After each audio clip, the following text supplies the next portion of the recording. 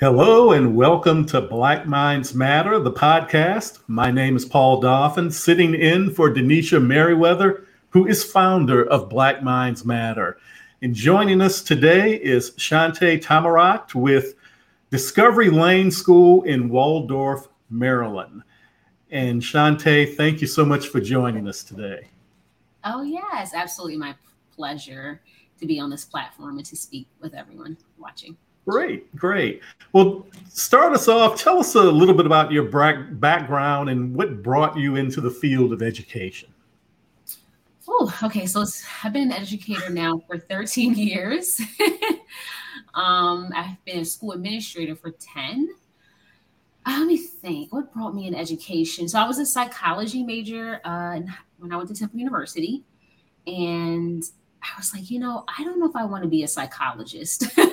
So I started working one-on-one with children with autism.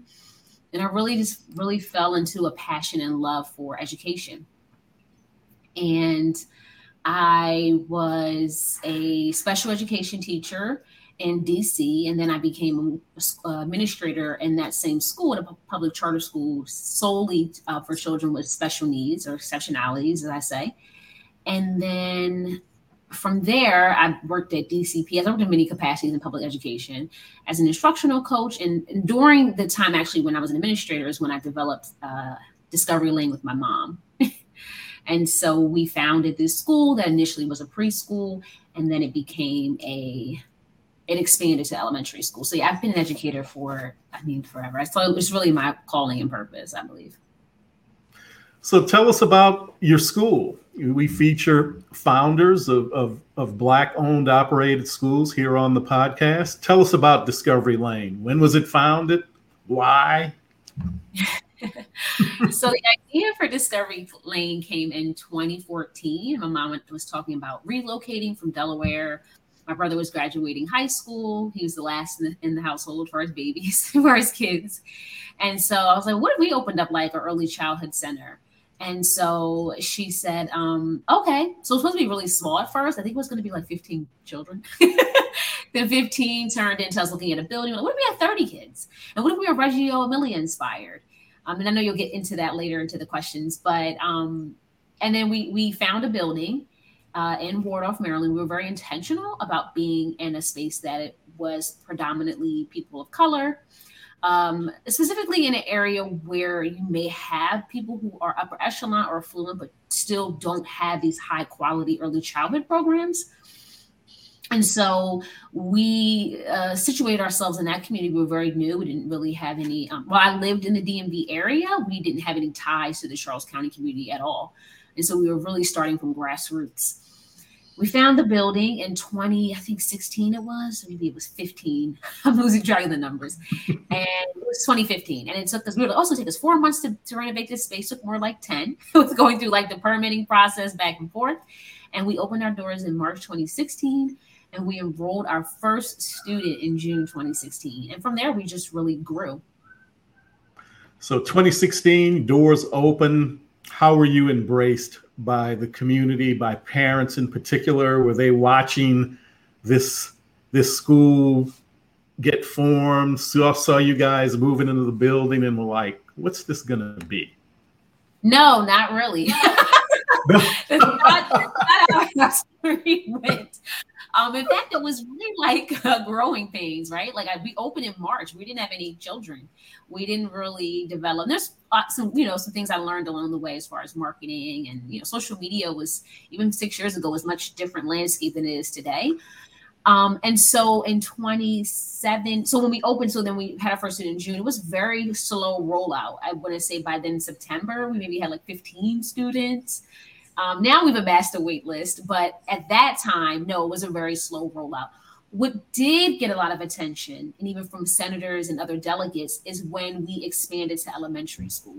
That got us a lot of recognition because we had to change the law first. We had to get a law adopted for our zone to be able to have private schools because it was not permissible in the zone that we served. And so that actually got us a lot of recognition. But when we first opened, no, it was a very slow rollout. So everybody wants to own a school.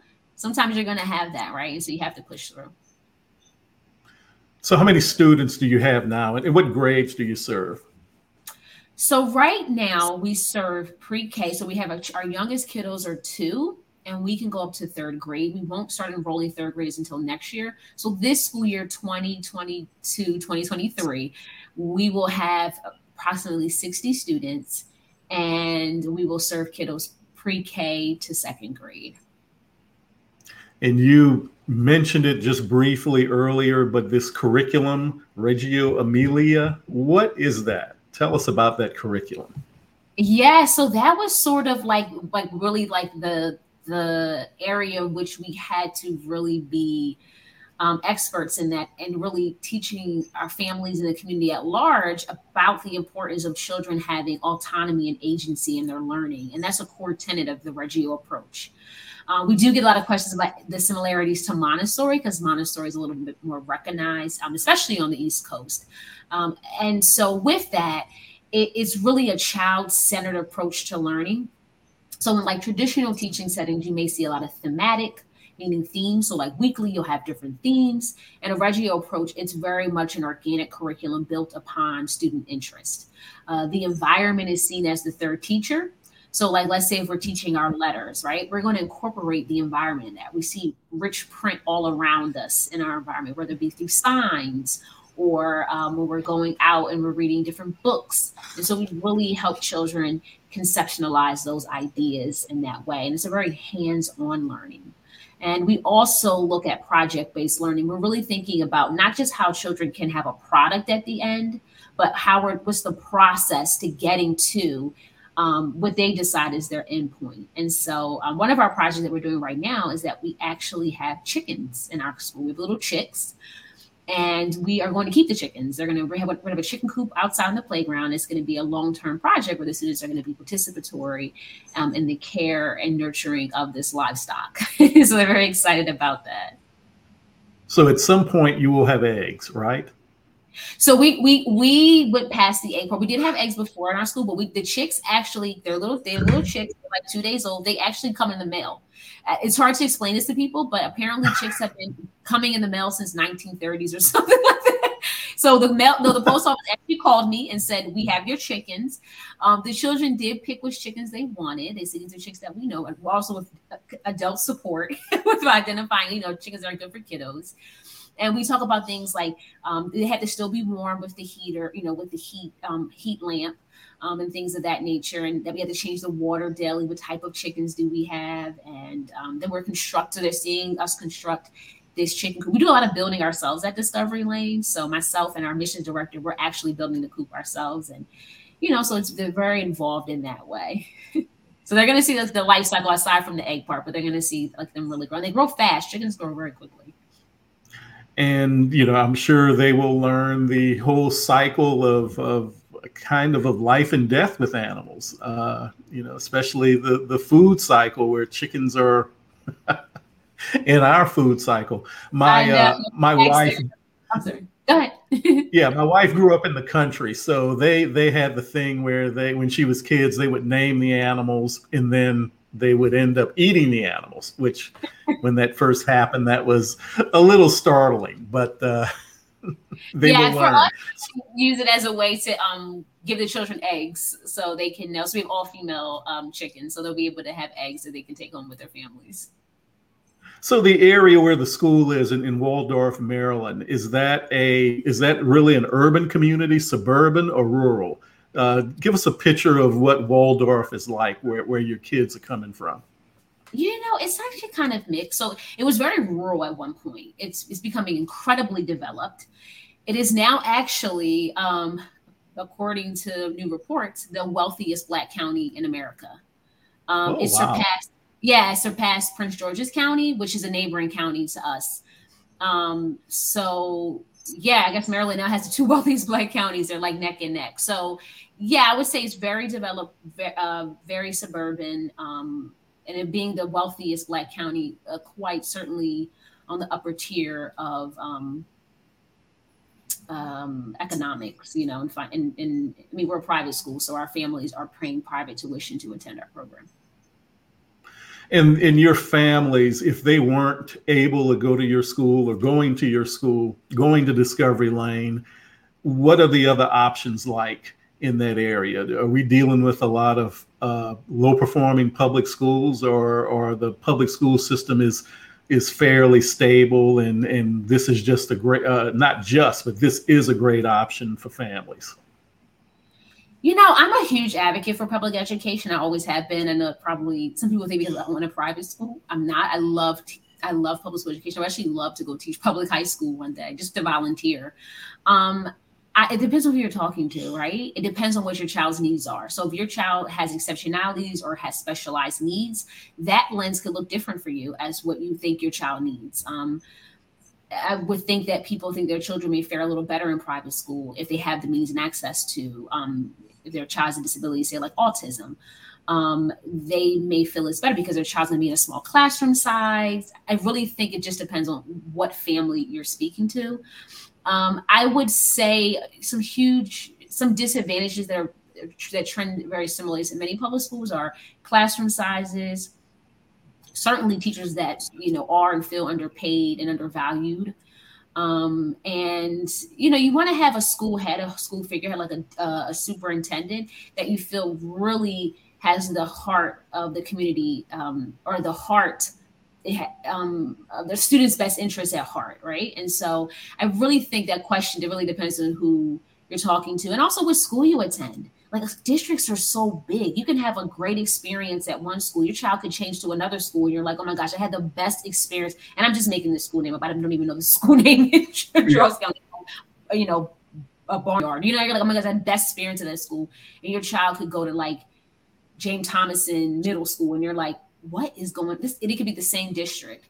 So I would say that it's definitely probably fares better than what you see in communities that don't have this tax revenue, which are often impoverished communities, to really push the funding in the schools.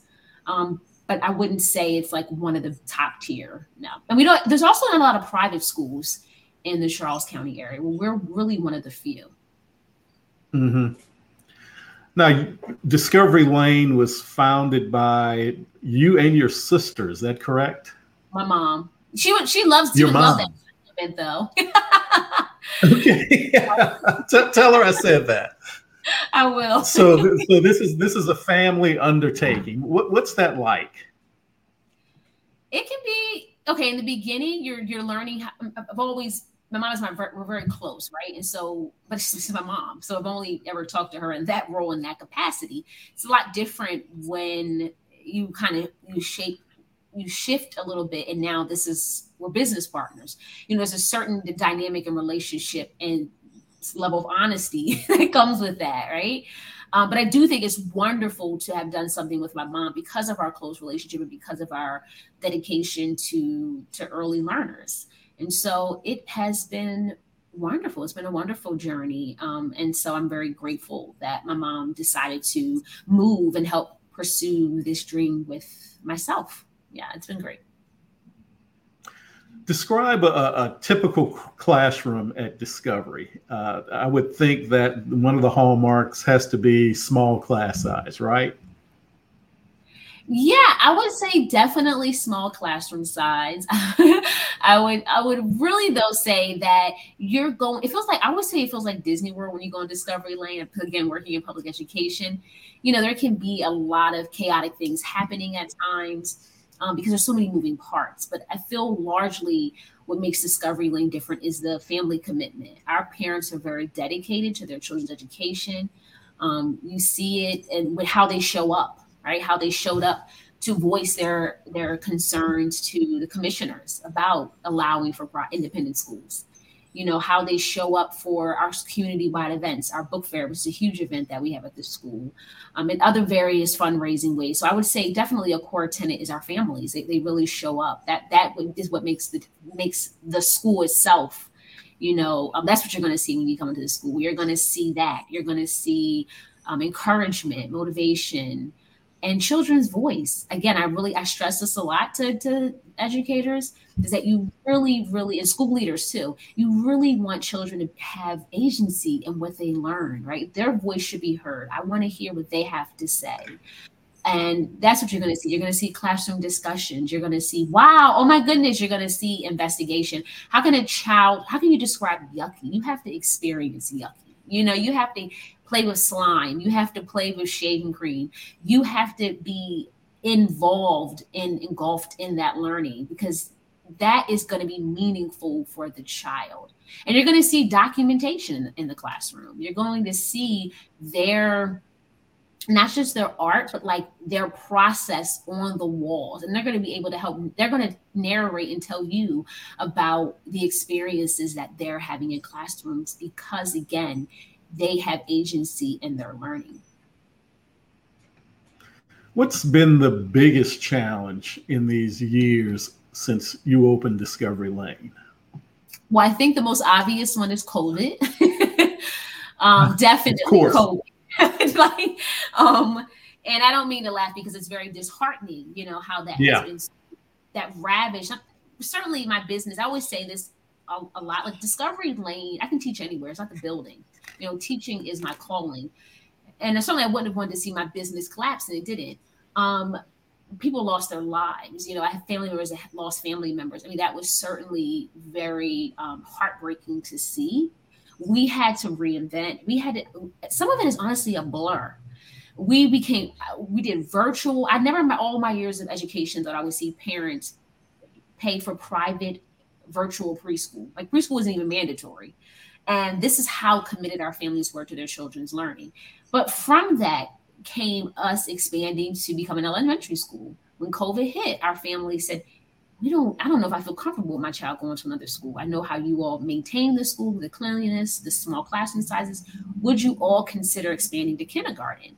And I said, I don't know if I want to do that. I really like preschool. It seems we have another agency overseeing us now.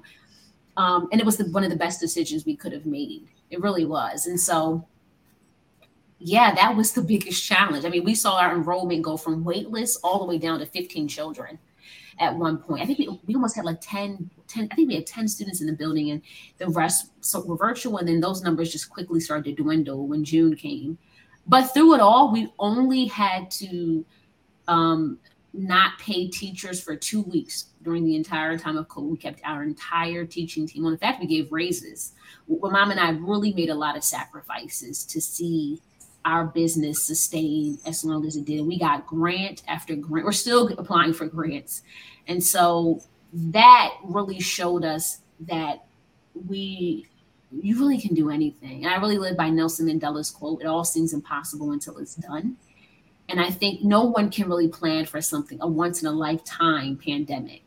And so once we triumph that, I said we can do anything. So what's motivating Shante Tamarat today or on a daily basis? What's the thing that's got you fired up? You've gotten through the pandemic, you've added those grades. What's pushing you now? What's motivating you? I think what's pushing me now is that the world is our oyster. My students teach me that every day with their excitement for new things that I show them. And that's something I want to hold true to myself as an adult, is to continue finding excitement and newness and keep seeking where questions are unanswered. I'm being more encouraged to educate other teachers, other school principals, other people who want to open up schools. And so I think really seeing that the world is our oyster and we have so much to give and so much to live for. And I really live by, to whom much is given, much is required. And I feel very blessed and honored to be in this position, to be in a place where God has appointed me to have the forthright and all the abilities inside of me and our team to do the work that's necessary. So while it can be hard and trying sometimes, I feel that this is truly a blessing. There is no other journey I would rather be on but this one. And as we explore this universe of founders of Black-owned, Black-operated schools, what's your advice to someone who's watching or listening and they're thinking about launching their own school? What's your advice to them? I think find your niche. Find what is missing in your community, right? And so for us, what was missing was high quality early childhood programs. We offer organic meals. We have special teachers that come to our school and supplement our curriculum. We offer culinary arts. We have yoga. We have mindfulness. We have physical education. And so really find what is your school going to offer that no other school is offering. And it doesn't have to be something huge or monumental. It could be something just as simple as we are child-centered, right? And so think about that. Really get involved with your community because they're going to be your key stakeholders. And what I mean by getting involved is go out to the community, go out to your barbershops. They're the staple of any Black community. Go to your hair salons, really talk to people about what they need, do a needs assessment and really say, okay, what do people feel is missing in their community? And know that Rome wasn't built in a day, but if you build it, they will come. And so that's why I want to be very honest when I say that in the beginning, there wasn't all these people running to our school. That's not the story for everybody. Some people do have really a mass waiting list as soon as they open their doors. But be okay and be comfortable with failure because it's really about how you see it, right? And so be okay and comfortable with that and prepare for that. Because if you prepare for that, you'll be able to be successful in this and believe in yourself. No one's going to know your dream or vision better than you. And you really just do it. If you can wait 5 years and not have the school, or you can work that whole 5 years at the end, you have a school. So just do it. Just do it. And thinking about, I guess, the time that you've worked for and been on this journey with Discovery Lane, is there a family or a student that stands out in your mind that really I'm proud of what's happened, how we impacted that life? Is there a story you can think of that just really stands out? Oh gosh, I have being an educator for 13 years. I have so many. It's hard to pick just a student. Let me think.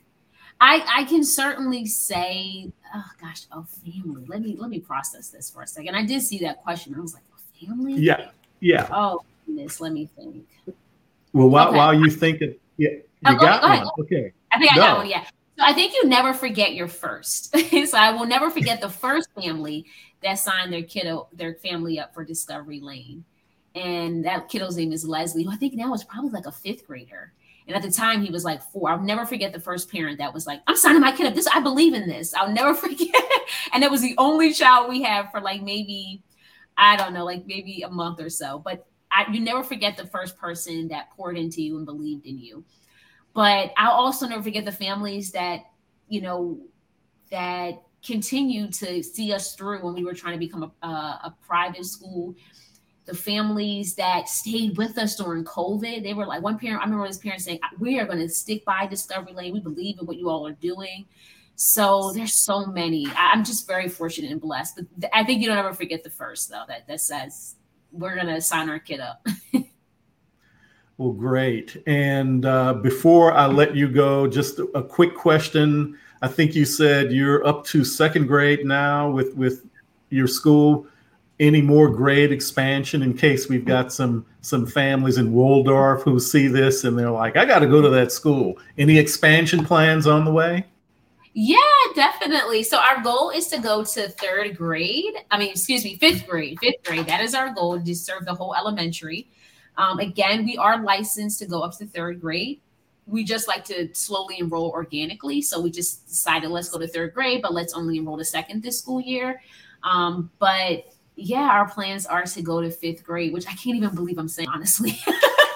I never thought we would go that far. You just never know how your business will go. So that's our plans. And we are excited. Any family that's interested in enrolling their students, you certainly want to start about a year before the school year. That's what I would recommend, because we do fill up our seats rather quickly. Well, Shante, thank you so much for joining us on Black Minds Matter podcast. And best of luck to you and your mom with Discovery Lane. Thank you so much for joining us. Thank you so much. It was my pleasure.